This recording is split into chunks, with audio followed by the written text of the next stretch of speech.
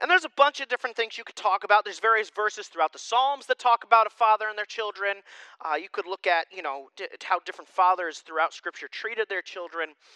And I thought about this for a while, trying to figure out, what is it, God, that you want me to preach about? Because ultimately that's what matters. Not what I want to preach about, it's what he wants preached. And so I went and I had like 6 or 7 tabs open on my Google Chrome on my computer in the office with different passages of Scripture, and I'm reading through them, and I'd read through one, and I'd go, no, that's not it. And you exit out of that one, and you read through the next one, and no, that's not it, and you exit out of that one. And finally I came to this one, and I went, boy, I feel like I've preached this before. It has not been in the past couple of years. I know that because I can check, because I keep all of my sermons. So, if anyone in here is like, I heard him preach this, it's been a couple of years, it's okay.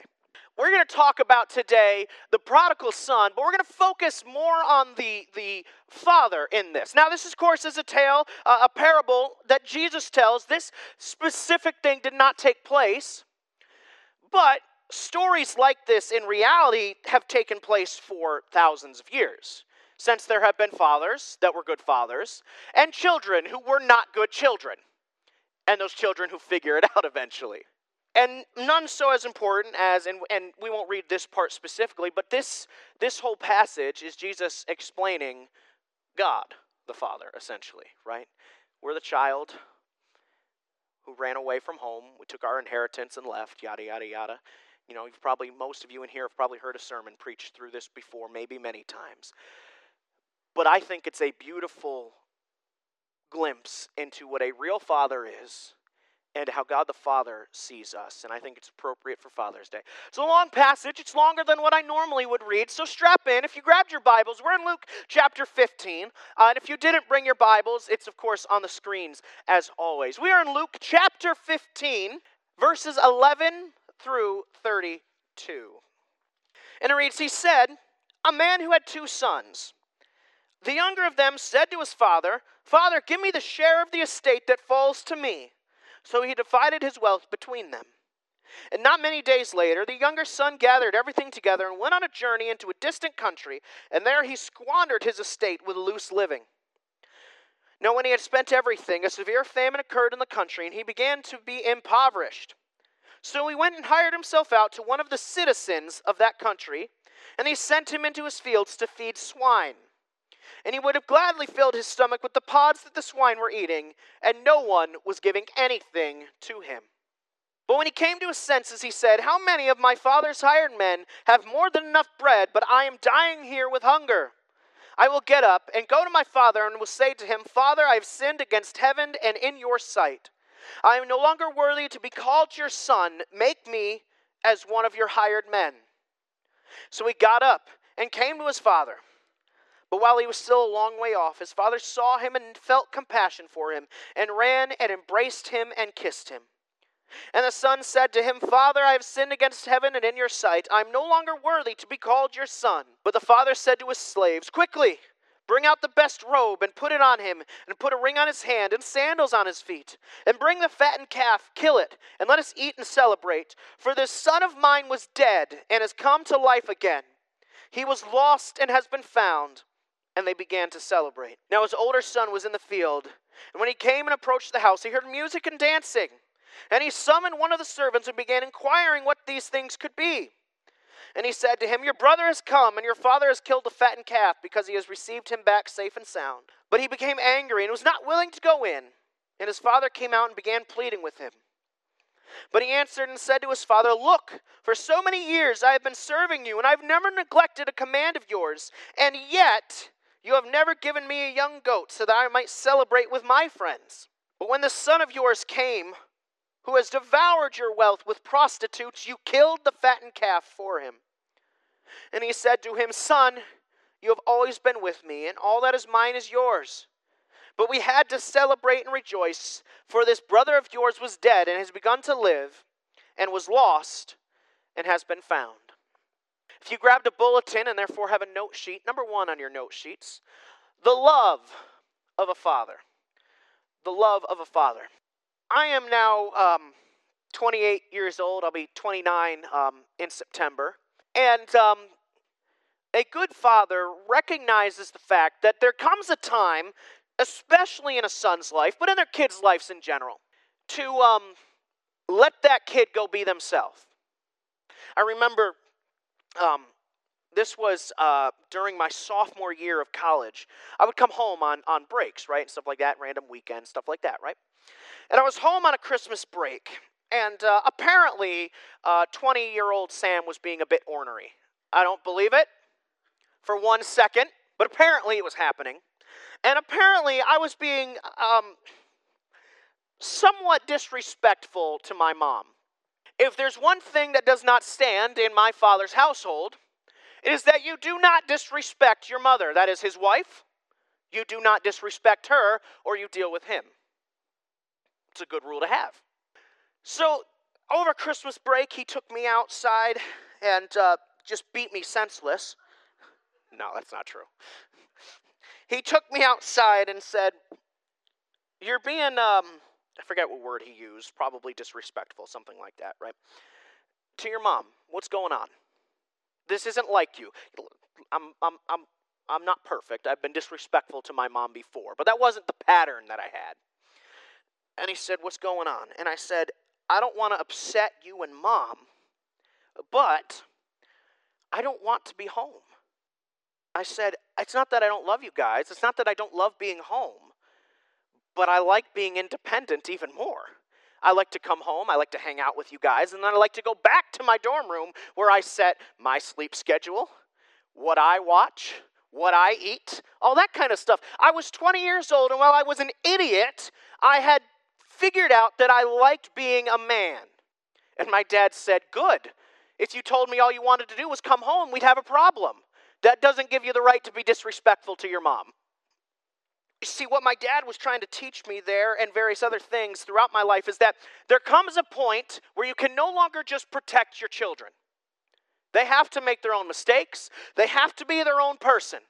For some, it happens earlier in life. For some, it happens later. Right? I can remember when I graduated high school, my dad said, "Okay, you're going to pay your phone bill now. You can stay on our phone plan so that you don't have to pay $1 billion a month, but you're gonna send us a check or whatever, cash, whatever, every month. You're going to pay your phone bill." And then the next year it was, "Okay, I want you to pay your phone bill and your portion of the health insurance." Okay? And then the next year I started to drive, and he said, "Great. You can be on our insurance. You will pay your portion of the insurance." I was very thankful because at that time I was like 21-year-old male. And if you've ever been a 21-year-old male trying to pay car insurance, good luck. So I was very thankful because instead of paying like $200+ a month, it was like $60 a month. So that by the time I graduated college, I was paying all of my bills, but I was not graduating college and the world went, "Here's all of your bills. You have no responsibility." Right?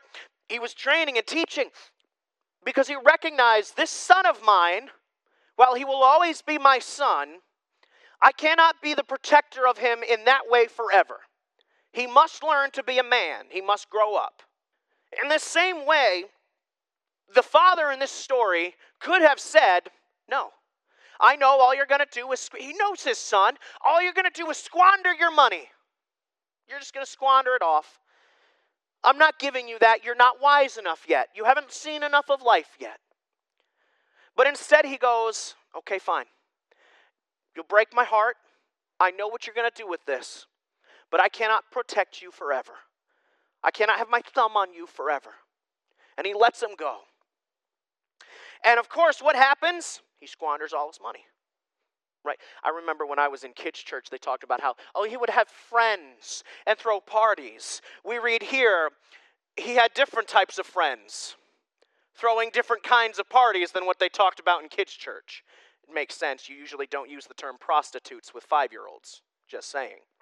But the fact of the matter is that he squanders all of it, so much so that he's penniless, he's eating pig slop, and he says, "I'll go home." And notice, not asked to become my father's son again. He says it twice. "I am not worthy to be called your son." And he recognizes it. He knows it. He is messed up big time. But it's in this moment where we see the real love of a father. Because when he's a long way off, what happens? The father doesn't go, yes, you come running to me. I am the father, I will. No. He runs to his son. Because his son, who he thought very well might just be dead. I don't mean penniless, I mean dead. Has come home. And there's nothing more important than that. There's going to be consequences. There's going to be things with this son, right? Father's probably not just going to give him a bunch of money anymore. But the son is home.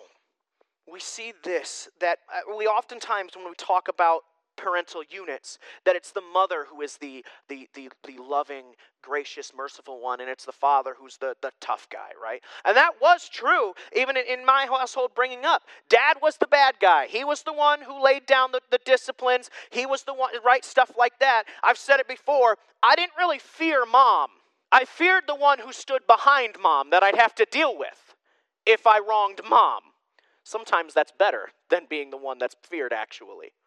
But what a real father does, and my dad would do this too, right? I don't want to give a bad impression that my dad was a horrible father. He was not. Is he knows when it's time to show grace and mercy, and when it's time to have a heavy hand. You see, here comes his son running back, and it's obvious from the jump. This is a repentant son who knows he has done wrong. He's not looking for another handout. He just wants to be treated like a servant. That's it. And his father knows it is not a heavy hand that this kid needs. It is my love and my grace and my mercy. And God the Father is the same way. Every time you sin, you should have a heavy hand of God placed upon you in discipline. And yet, it is almost always grace and mercy. Almost always. Now, every kid is different, right? I'm one of four. I'm the youngest of four. And I always used to look at what Nathan would get away with, my older brother. I was always like, he gets away with so much junk. What the heck? And me over here, I put one little foot out of line. And it's like I have, you know how the prophets would call down fire from heaven? It's what it felt like was happening to me. As I grew up and grew older, I realized something very, very important. My brother Nathan, when you try to have this really heavy hand on him, he just clams up. He doesn't learn a thing. He just becomes this turtle in a shell. He goes into protection mode. Me, on the other hand, if you try to have this nice, soft, loving, gracious, merciful hand with me, I go, oh, you're weak. I'll take another step. When I was in high school, I always had to figure out, I would pick out which teacher was the strictest. And then I would push that boundary and just keep pushing it. Because if I knew if I never crossed their line, I would never cross anybody else's line either. And so I only really crossed a line once. And got my head yelled at a marching parade. It was great. I had a great time. But either way, I understand now that with me, you had to be, not show grace and mercy, because I am sure there were many, many, many, countless times that especially my mom would go, dear, take a breath. You need to discipline him, but maybe, just maybe, not quite that far. I'll give you a for instance of when he had to be fairly heavy-handed with me. Summer before 9th grade, 2009. So we're looking at like August of 2009. We moved to the house that they live in now. And Mom had a laptop. We were not allowed to use Mom's laptop. It was, but we didn't have TV and stuff yet because we were moving still. We were in that whole process. And so I decided one day, they were gone, I was going to use Mom's laptop to watch something, probably on YouTube, but it doesn't matter. I watched, and I was not paying enough attention, and somebody got home and found out. This was in late July that this occurred, and I know this because in August of 2009, I was allowed to do two things. I could read, and I could listen to the radio. Every other piece of technology was gone. If all of us were sitting down watching something, like we like to watch NASCAR back then, right? If we were all sitting watching NASCAR, I could do it. If we were gonna have a family movie night, I could watch that movie. But if Nathan was down in the living room watching something, I couldn't be in the living room because that was not a family watching event. We lived in the middle of nowhere. I had a radio, like a CD player with a radio on it, and I had like 3 feet of aluminum foil off of that antenna sticking out my window so that I could just get Froggy 101. And some days I couldn't get it. I read the Lord of the Rings trilogy 6 times that month. You all say, why does he love the Lord of the Rings so much? Because I read it 6 times in 1 month. He had to be heavy-handed with me. But this father recognizes it's not a heavy hand that my son needs right now. He needs my grace, my love, my mercy over him, because my son, which I thought was dead, has returned home. The love of a father that understands sometimes it is not tough love that is needed. Sometimes it is soft love, if you will. And a good father recognizes that. Number 2 on your note sheets. Number 2. The wisdom of a father. You see, a good father is not just loving. That's a piece of it. It's not just loving, though. He is also wise, right? We talked about before the roles of husbands and fathers and men and stuff in relationships, that sort of thing. I'm not going to fully preach that because Boyd would be here a long time. And this passage of Scripture doesn't talk about that really. But the fact of the matter is that in the household, the Bible says that men are supposed to be the head, not the overruler monarch that just rules with an iron fist, but they are supposed to be the spiritual head of their household. And we see that here with this father. I mentioned it already. He welcomes him home with open arms, the wisdom to understand what his son needs in that moment. It's not just love, there's a wisdom in it. And then we really see the wisdom of this father as it pertains to his elder son. So his older son, right? I would liken this. She's not in here right now, so I can make fun of her. She might be listening. We'll find out. My other sister, she's the eldest of the 4 of us, Linnea. She normally sits right there. She's in the nursery right now. I can picture her being like this. I love my sister to death. I would do anything for her. But my sister can tend to be a little bossy sometimes. And she has said to me, you got away with so much, you have no idea what you got away with when I was your age. I never got away with that stuff. And I said, be the favorite. I don't know what to tell you. No, that's not true. I did tell her, though, that generally, parents have kids until they have one they actually like, and then they stop. Here we are. No. But I understand, and I'm just making fun of Linnea. I understand, because I would be this way too, the indignation. You've been the good kid. You've done you're not perfect, but you've done everything that your father has asked of you. You're working in the fields. You are doing everything. And here comes the idiot kid back to town. The one who broke your father's heart back to town, and he gets to have the party? How is that fair? And if I had looked at my dad one day and said, Dad, how is that fair? What would have been the response? We are not at the fair. I wisened up to that, and at the Hartford Fair one year, he said that, and I said, but we are. And he went, life's not fair, get over it. And I went, well, that's not fair. God is not interested in fairness. If he was, you would be in hell right now. He's not interested in fair.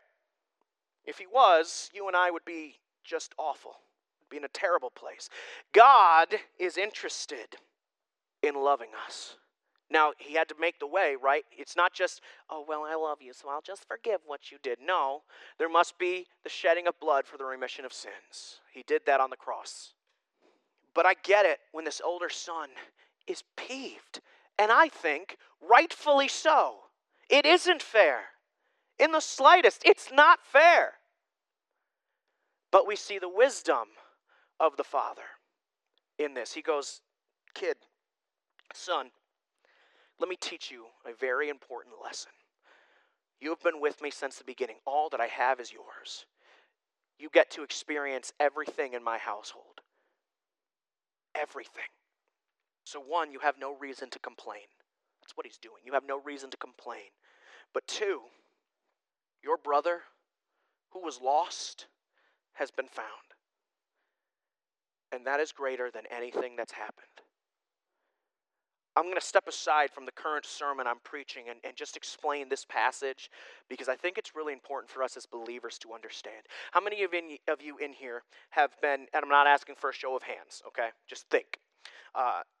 Have been a believer for what you would consider the majority of your life, right? You just think about that. I am. I got saved when I was like 6 years old. I'm now 28, so 22 years now. Those of us that have been saved the majority of our lives, we're the older sibling. We're the ones who have experienced the grace, the love, the mercy, the blessings of the Father for years upon years upon years upon years. The people that come later, they're the younger, who've turned their back on God, and yet he welcomes them back with open arms, running to meet them. And it can be kind of hard sometimes for us who have been believers for a long time, because you go, now time out, God. I have dedicated years, decades to you.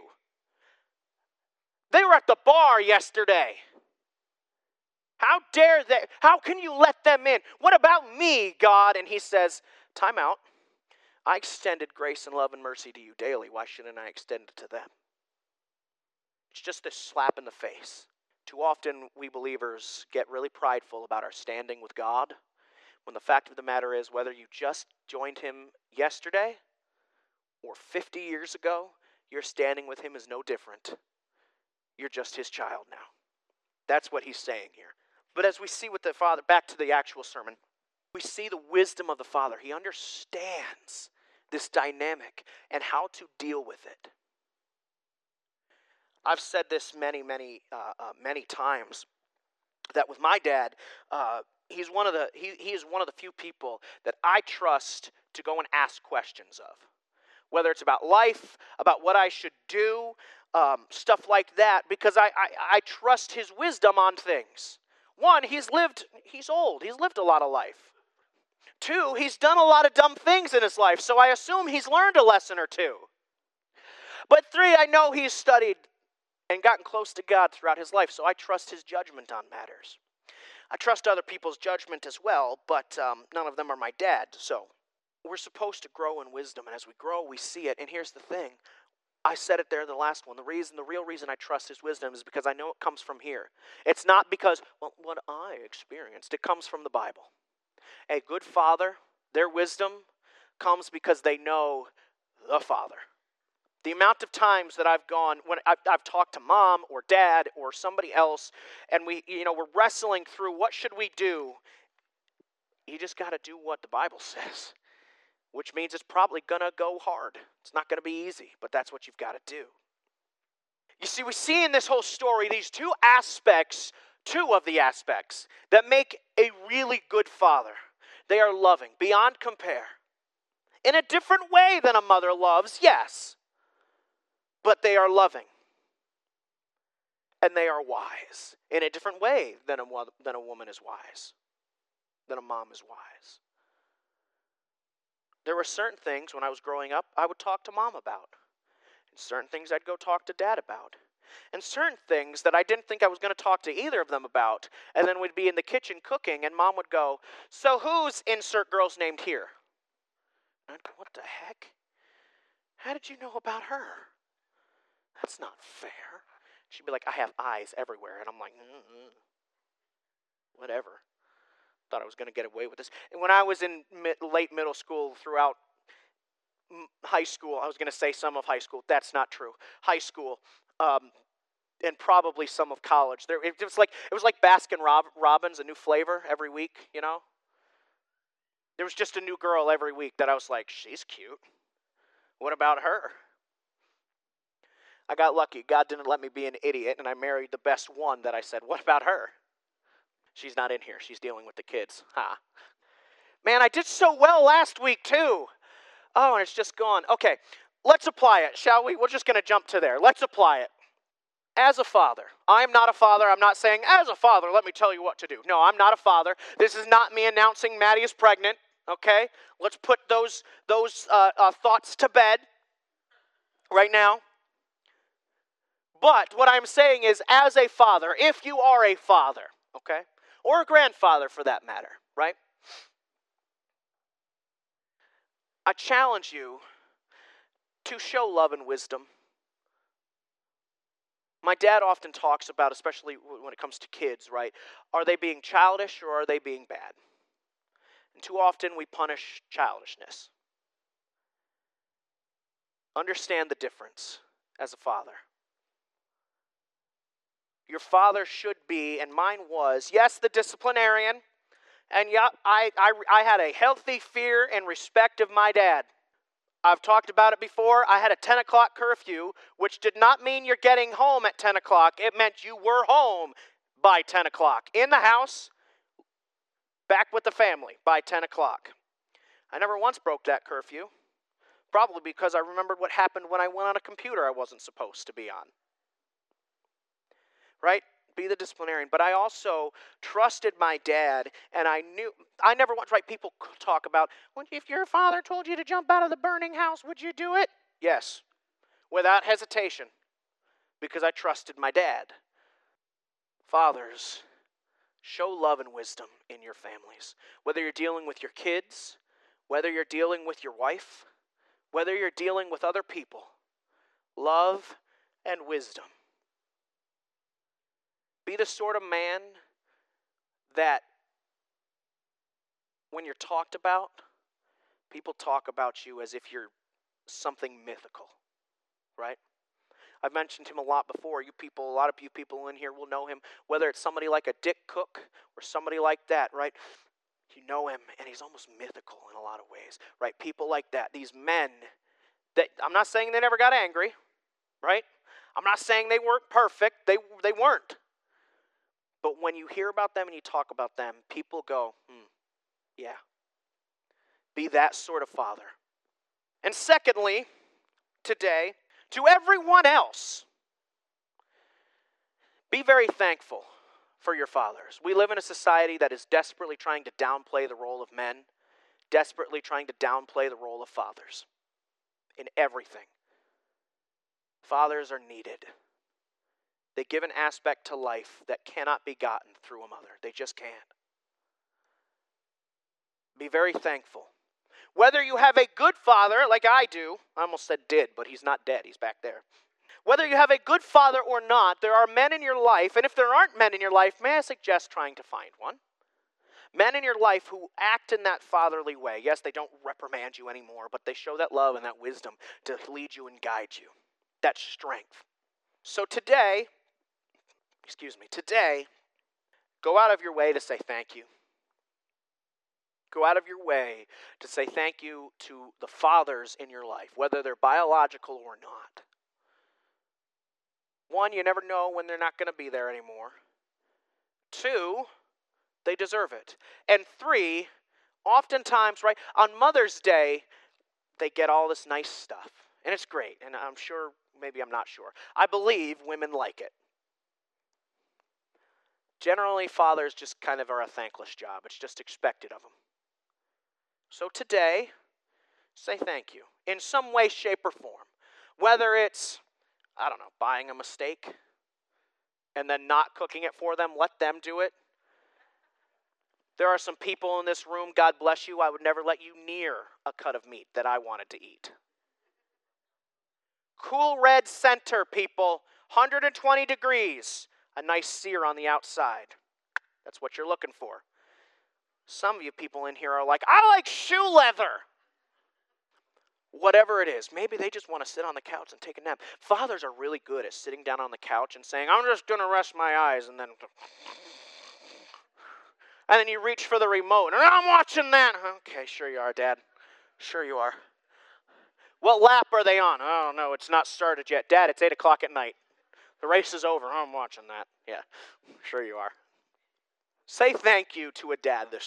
I was going to say this morning. This morning's almost over. It's only 10:30. I got another 15 minutes. I don't. Say thank you to your fathers this morning, to a father this morning, whether they're a new father or an old father or somewhere in between. Whether they were perfect or not, Well, no. Even though they're not perfect, you say thank you anyway. Happy Father's Day from us here at FBC.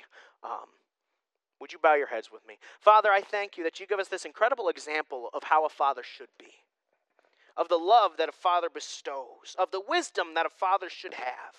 And yeah, it takes time, right, to grow in that. I'm not saying that the moment you become a father, you become the wisest person. Not at all. It takes time. I understand that. But I thank you for the men in our lives who are wanting and willing to stand up and say, whether I'm your biological father or not, I will help lead, I will help guide, I will be a source of strength, a source of comfort, I will be a source of spiritual guidance in your life.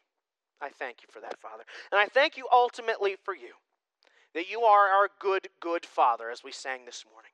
You are an incredible Father to us, that show us love and grace and mercy every time when we never have deserved it. I praise you, and it's in the name of your Son that we pray. Amen.